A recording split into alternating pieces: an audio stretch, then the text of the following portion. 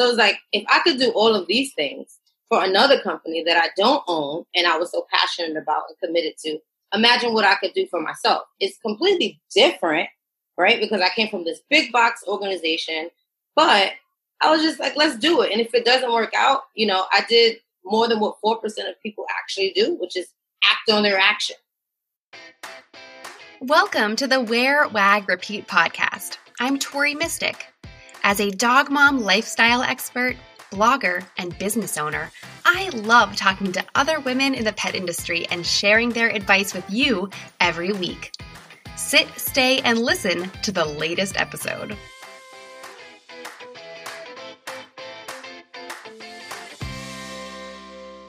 In this episode, I'm talking to Melissa Michener.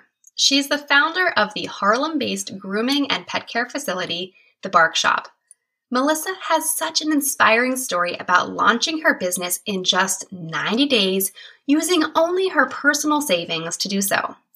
Since the day she started, community engagement and customer service have been extremely important. I love how outgoing and, to be honest with you, scrappy she was about getting the word out about her business in the first few years. After hearing her stories, I think that you'll be inspired to get out there and tell everyone that you can find about your business. Melissa is also an amazing advocate for inclusion and diversity.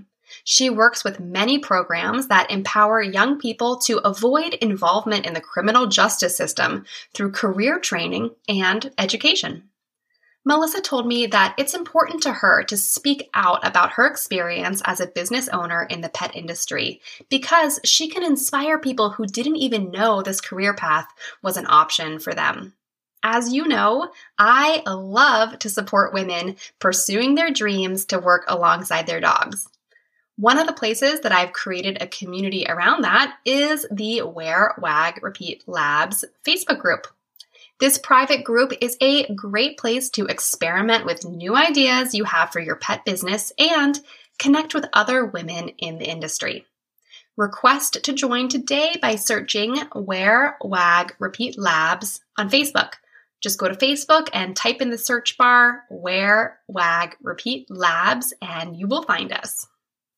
Melissa Michener is the CEO and founder of The Bark Shop, located in Harlem, New York. She has over a decade of experience in business management and expansion. Prior to entering the pet care industry, she worked for Best Buy, one of the largest retail companies in the nation, and was responsible for hiring over 6,000 people. Since starting The Bark Shop, her business has been named one of the top pet grooming salons in all of New York City, been featured on Fox Business, Good Morning America, and various other media outlets. Melissa is passionate about creating a space for diversity and inclusion in underserved communities. She's a founding member of the nonprofit Take Care of Harlem and also serves on the junior board of the Food Bank of New York City. Hi, Melissa. Hi, how are you? I'm good. How are you today? I'm feeling super pumped. Awesome. I know. I feel like I'm also just feeling like there's some good energy going on this week. Like, I know that the lockdowns are kind of continually in the back of our minds, but somehow I'm feeling the dog vibes today. Yes, me too. We got to stay optimistic, ground ourselves in positivity. And being surrounded by dogs definitely helps.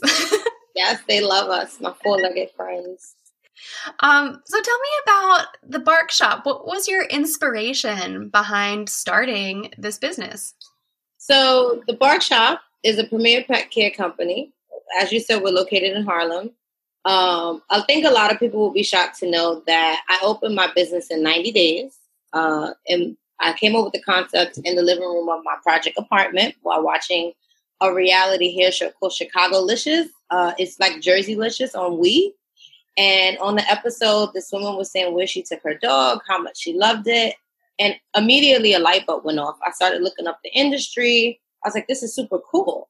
I just decided in 90 days to jump in. I never grew up with a dog. I didn't know anything about dogs. If you met me 8 years ago, I would not be picking up pee or poop at all. Like, I wasn't even like thinking about dogs. And I just was like, I'm going to do this. My family thought I was having a complete nervous breakdown.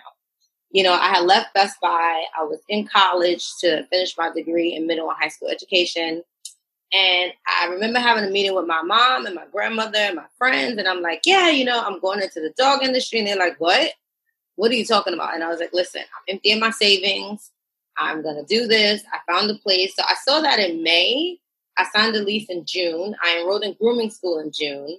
We grand opened in August. And 8 years later, we have the Bark Shop. That is amazing. You just had this fire lit within you that you're like, I have to do this.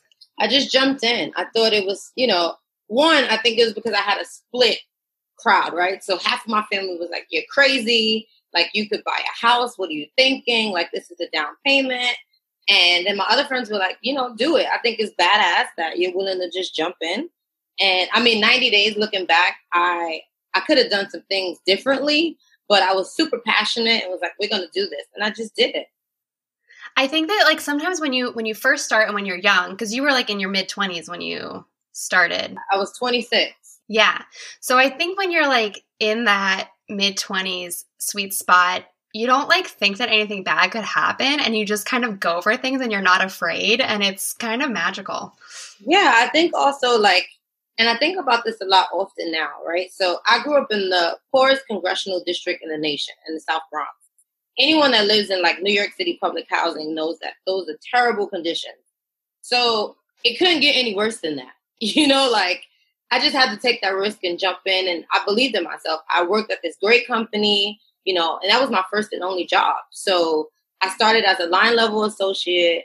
I left the store. I had grand open stores in the Bronx. I was flying to Minnesota. So it was if I could do all of these things for another company that I don't own and I was so passionate about and committed to, imagine what I could do for myself. It's completely different, right? Because I came from this big box organization, but I was just let's do it. And if it doesn't work out, I did more than what 4% of people actually do, which is act on their action. Yeah, that's an amazing story, Melissa. And you're totally right. I think that just starting, just doing it puts you way ahead of pretty much everyone else, because tons of people have ideas, but they don't always act on them. So you're even just by starting, you're way ahead of everyone else. So it's really inspiring. So when you first opened the Bark Shop, you opened in 90 days, you were so excited and so passionate. What was your business like when you first started? Can you describe, if someone were to walk in the door, what was it like being there? So when I first started, I had this whole idea of a luxury pet care facility. Harlem is a very mixed demographic. So, I can go one block west and I have people that are thriving and, very successful. And I could go one block east and I have people that are on a very fixed set income.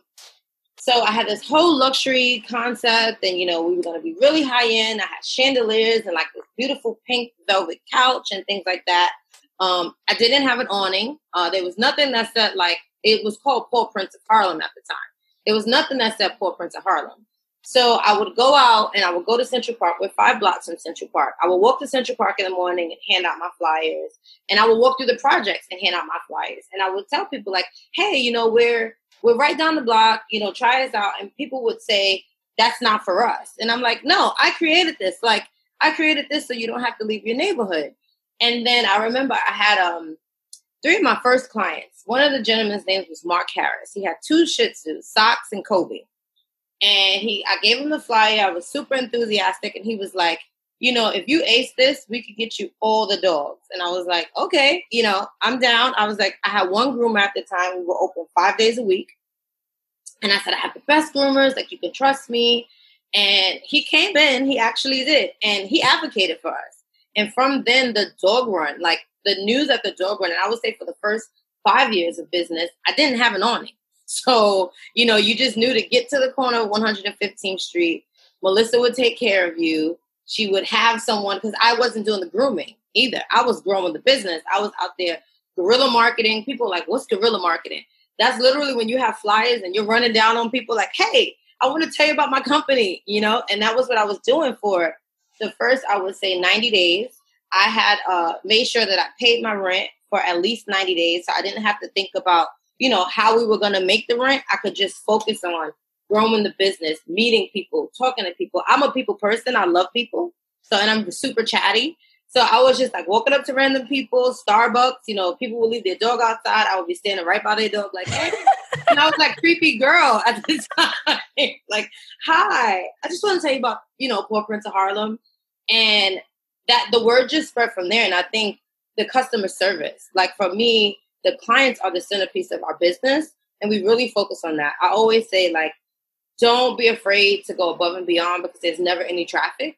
So that's something that I really pride us in. It's like we go above and beyond and we have fun too. So yeah, I just love that. And I can see the excitement in your voice. And I love that you can remember like that first customer who like really advocated for you.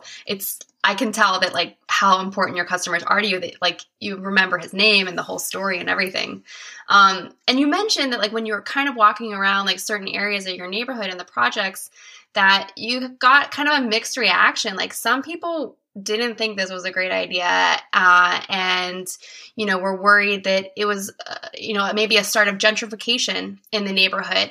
So why did you think it was important for you to still base your business in Harlem despite some of that criticism? So interestingly enough, I think it was like my 3rd year anniversary. It was like a little running joke about landlords and kind of the tenants in the building. They were like, we didn't think you were going to make it. And I was like, what? And they were like, yeah, there have been like 10 other businesses there. So I'm actually the longest business that's been in that space. And I actually opened the Bark Shop because when I lived in the South Bronx and when I moved to Harlem, I never did anything in my community. I always went to the Upper East Side and the Upper West Side because I thought that that's where I would get the best service.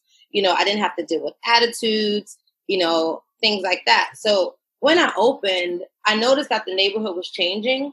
And immediately I thought, how great would it be for me to serve people that look like me, right? But also be an example and become a pillar in the community to let people know, like, hey, there's this young girl, I grew up in the projects, so I can completely relate. I didn't have $1 million. No one in my family said, here, just try this idea out.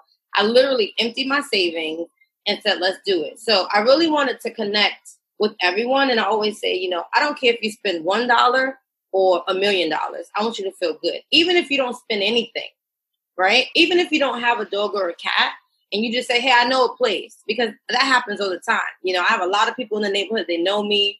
A lot of my friends say, oh, I'm the mayor. Like they make a joke about it because I talk to everybody. And I think that's so important. The community is so important in my business. And I know that because I never had an awning for 5 years. There was nothing that had the business name.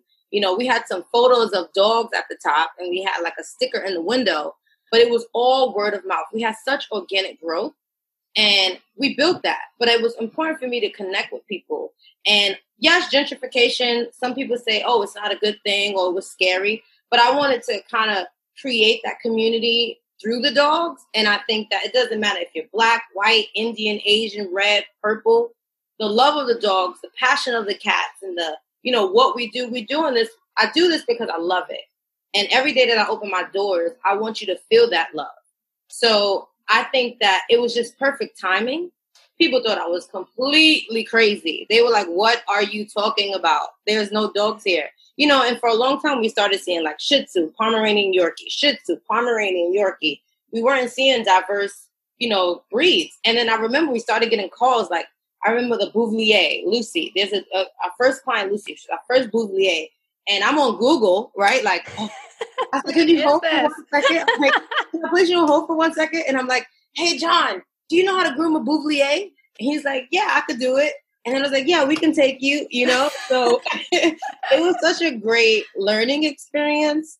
I would say opening the Bark Shop has been one of the best experiences of my lifetime. It's taught me so much as an entrepreneur. It's taught me so much as a person, as a human being. And I think even with the climate today, I'm so restored, my faith in humanity, and the diversity of our clientele and the outpouring love. And, we're going through a traumatic experience right now, with the pandemic. I'm a Black woman, Black Lives Matter movement. There's so many things going on. I live right by a hospital. I hear ambulances. Like at one point in New York, it was every 7 minutes. every 5 minutes, so I think through pet care, my faith has been restored in humanity. And I feel like I just have an even bigger purpose and mission. Are you searching for a way to earn extra income in your pet business and expand your reach with really cool branded products? I bet you'd love to have an online store, but do you have the space to store inventory or extra time to ship products out to your customers? Me neither. That's why I'm obsessed with on-demand products. Print-on-demand technology gives you a way to boost your income and brand awareness with a zero inventory online store full of high-quality products. In my new masterclass, Launch an On-Demand Online Store for Pet Lovers, you'll save a ton of time by learning how I set up my own on-demand products like shirts, mugs, tote bags, and more. I'll let you in on the mistakes I made so you don't make them. And I'll explain the strategies I use to sell hundreds of on-demand products in the Wear, Wag, Repeat shop. Want to check it out and get a jump start creating on-demand products that your customers will be begging to buy? Head over to wearwagrepeat.com/courses and click on the On-Demand Online Store Masterclass. Enrollment is open now at wearwagrepeat.com/courses. Yeah, I think that you just touched on something like our pets really kind of teach us like what is important. And I think that with everything going on in the world, people are spending more time with their pets. They're like, really appreciating the love that our pets have to give us. And also, I think like coming together through like a shared love of pets, you can be friends with people from like any walk of life or anywhere. I mean, I have Instagram followers like all over the world, all over the place, who like we all just love each other because we love dogs or we love Labradors or like whatever it is. And it's just so cool how people can come together just because of dogs. I mean, I think people who aren't in this industry maybe don't get it, but like it's pretty magical and it's pretty awesome. So you mentioned like you're very passionate about helping underserved communities or maybe underrepresented communities. Do you have any advice for the pet bosses who are listening on maybe how they could make their own businesses more diverse and more inclusive? Is there anything that people can do in like a brick and mortar business, or if they're a dog trainer, or if they're just an online store? Like how can they be more inclusive of underrepresented communities? I think one, just being open. That's the first step, right? I think being open and engaging, what I've learned. So I think most importantly, the reason why there's not a lot of people of color that are owners in this industry is because there's a lack of funding, right? So I was blessed to have money saved to be able to just start a company. But I also lived in the conditions where my rent was $287.20, right? That's like unheard of. So just being open and able to provide internship opportunities. So we work with a lot of organizations. We work with GOSO, which stands for Get Out, Stay Out. Friends of the Island, which is for young adults that were previously incarcerated in Rikers Island, which is a detention center here. We work with Pathways to Graduation and City at School, which is an alternative high school, which I'm also an alumni of. I graduated from an alternative high school.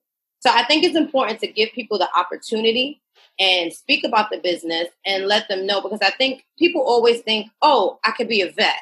That's the only thing that you could do within the pet care industry. So if you're a dog walker, share your skill set.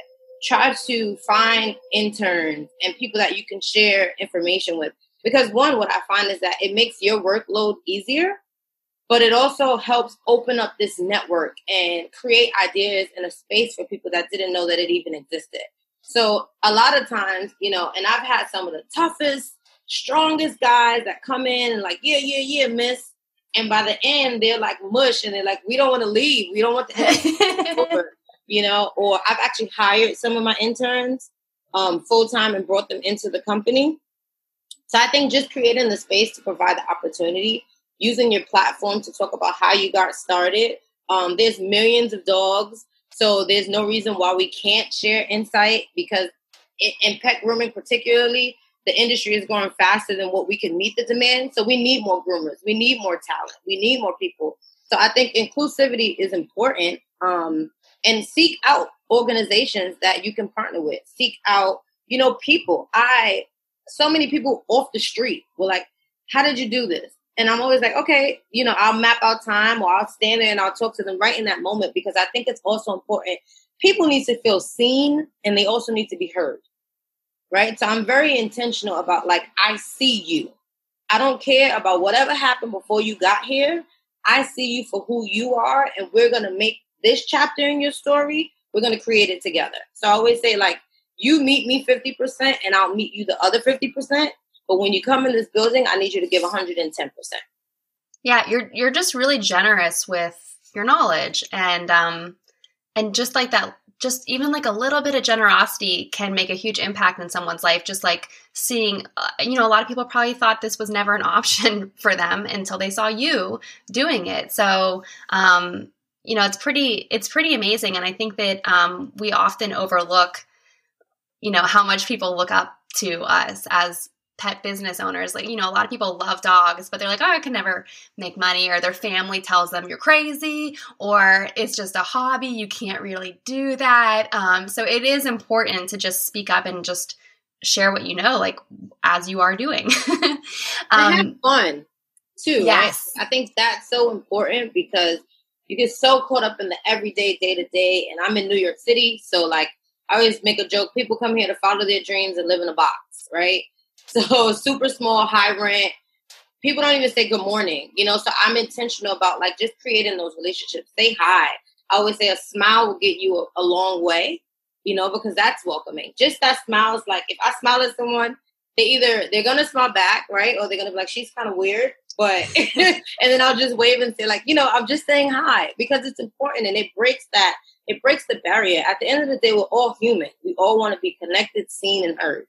So. Yeah. You make me think of, like, I was just at the park the other day and someone, like, waved at the group of dog owners and they were like, hi. And I waved back, hi. And everyone was like, do you know them? And I was like, no, I'm just saying hi. Why not? Especially now with social distancing and everything, it's important to just do the little things. So you talked a little bit about, like, how important it is to value your customers, to give amazing customer support, to make everyone feel like they're seen and heard. How does that translate into hiring? So, like, from your corporate background, you're a hiring expert. How do you, what are some of your hiring practices, or, what are some of your best tips for how to hire a really good team who can deliver on, the kind of customer service that you do personally? So, first things first, with grooming particularly, you have to groom a dog first. I have to see the quality of the haircuts that you can do. But after that, I want to know about the person. I want to know about, what's your vision? So, I always ask, what's your 3-year plan? Where do you see yourself next year? And a lot of times people are shocked because they sometimes don't even think about it, or they haven't even gotten that far. So I always want to know the intentions of the person and what goals, so we can kind of tailor their experience towards that. So I work with a lot of groomers that they want to open their own businesses eventually, right? And I always say, if you're in the same position that you were in the next year, then I failed you as a leader. So we really work on, like, what are your plans? What are your goals? And how can we help you with that? I ask, just certain questions about how often were you late? I'm a stickler for time and attendance. Anybody that's ever worked with me will say, that's one thing that I don't waver on. 50% of the job is coming to work on time. So how often are you late? Are you a morning person? Are you, an afternoon person? Because I never want to set people up to fail, right? So if I know that you're an afternoon person, I'm not going to schedule you at 7 a.m. It just doesn't make sense. So just really getting to know the person, understanding their lifestyle, their goals, and do they fit into the goals of the business. I would say earlier on, I was hiring just to fill the need to grow the company. And now I'm a lot more intentional about the people I bring in the space. So we actually go through a few interviews, because I interview you, then we'll have a sit down with the groomers and the rest of the team to ensure that you're a good fit. Because we're in a we're a family. That's just the best way to explain it. So I want to make sure that, you're a good extension of our family. And, I never want to set anyone up to fail. So I want to make sure that you align with our core values and our beliefs. And that's pretty much it. So what happens if someone turns out to not be a good fit?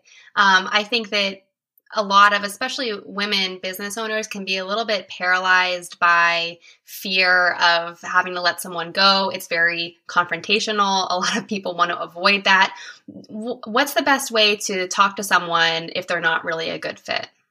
So it's actually the part of my job that I hate the most, but it has to be done, right? Because what I say is, when you don't deliver, you impact everybody in this space, right? So I have to have those conversations, and essentially, I'll be very upfront and I'll say, hey, we're noticing these things happen. We have a lot of systems in place. So that's also important. We document a lot of things. So, depending on the circumstance, hey, you were late. So if you're late twice, you're fired. It's tough, and that goes for interns. I go for staff members. I've never been late in the 8 years that I've been open. So I always say people are late for one of two reasons. They don't respect where they work, or they don't respect the people that they work with. So I don't waver on that. And everyone in the beginning says, oh, yes, it's no problem, whatever. I don't make excuses. I don't live in excuses, right? We're in the business of solving other people's problems, particularly in the service industry. We can't be late. That doesn't happen. So generally, people usually know when they're doing wrong. They just want to see how long it's going to be before you bring it up. Yeah, how far they can get with it. Yeah. Mm-hmm. So I don't have a problem with letting people go, because I understand that holding on to the wrong person will actually compromise and crush your business. So for me, it's like, it's not working. We'll have that conversation. If you don't deliver on what you said, unfortunately, today will be your last day. Yeah, you mean business. But it is your business. You have to take it seriously. Absolutely. It's my baby. And again, I don't think that people consciously think about how their actions affect everybody else in that business, because they don't say, oh, Melissa was late or Tori didn't deliver. They say, the barbershop, they're not on time. Exactly. Canceled on me or things like that. And we can't have that. Yeah, exactly. Well, so that's your least favorite part of your job. We cannot end on that note. Tell me what your favorite part of your job is. So my favorite part of the job, I have so many favorites. Developing people, right? So I always say that I'm a curator of opportunities, and we use this platform for people to bring out the best in them. So someone that worked with me previously said, there's the olive and the olive oil. Melissa's going to squeeze the oil out of the olive. So that made me proud, because when you leave from the barbershop and go on to do whatever, you should be better than you came in. I love when people are so surprised and they love their pets' haircuts. Or I love when we do a lot of community events. So we're actually having our community barbecue this year again on August 1st, where we feed the community and everything is free. And I think just the outpouring love of the people that come, and they're like, we rooting for you. I don't have a dog, I don't have a cat, but we tell people about you, or they're like, go down the block and go see Melissa, things like that. I really value and appreciate that. And I think just the dogs, I think they really changed me. I never thought that this was something that I would be doing. And my interns, the dogs, like, they just make you happy. They just know. And I love cats too, because I feed cats in the house. So I think when I get to interact with cool cats, because I've had some experiences with some crazy cats. Yeah. When I get to interact with cool cats, and it's like, wow, I'm doing something that I love. It's not easy, but I get to wake up every day and actually enjoy what I do.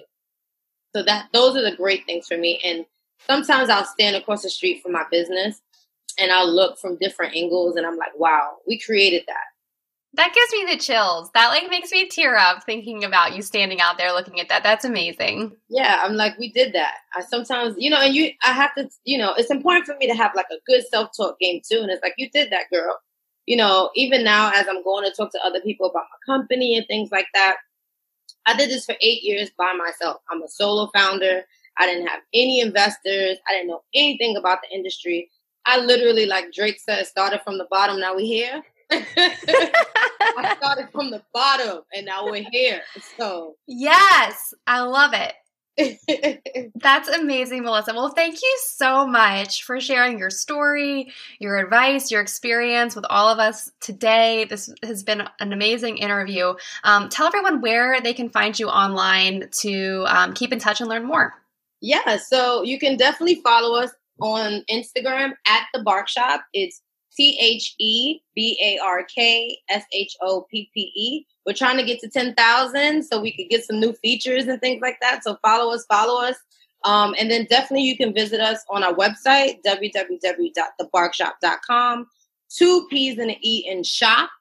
We have great products. We have great things coming in the future. So definitely, you can visit us for our products and things like that and just stay in touch. Yeah. Well, thank you again so much for being on the show. Thank you for having me, Suri. Have a great day. What did you like most about this episode? Find me on Instagram at TMystic and let me know what intrigued you or what questions you have about starting or growing your own dog-inspired business. You can also screenshot this episode and tag me in your stories. I love to see who is listening out there. Some of the best conversations happen after the episode, right? So track me down over on Instagram or join the Wear, Wag, Repeat Labs Facebook group to connect with other dog-obsessed entrepreneurs.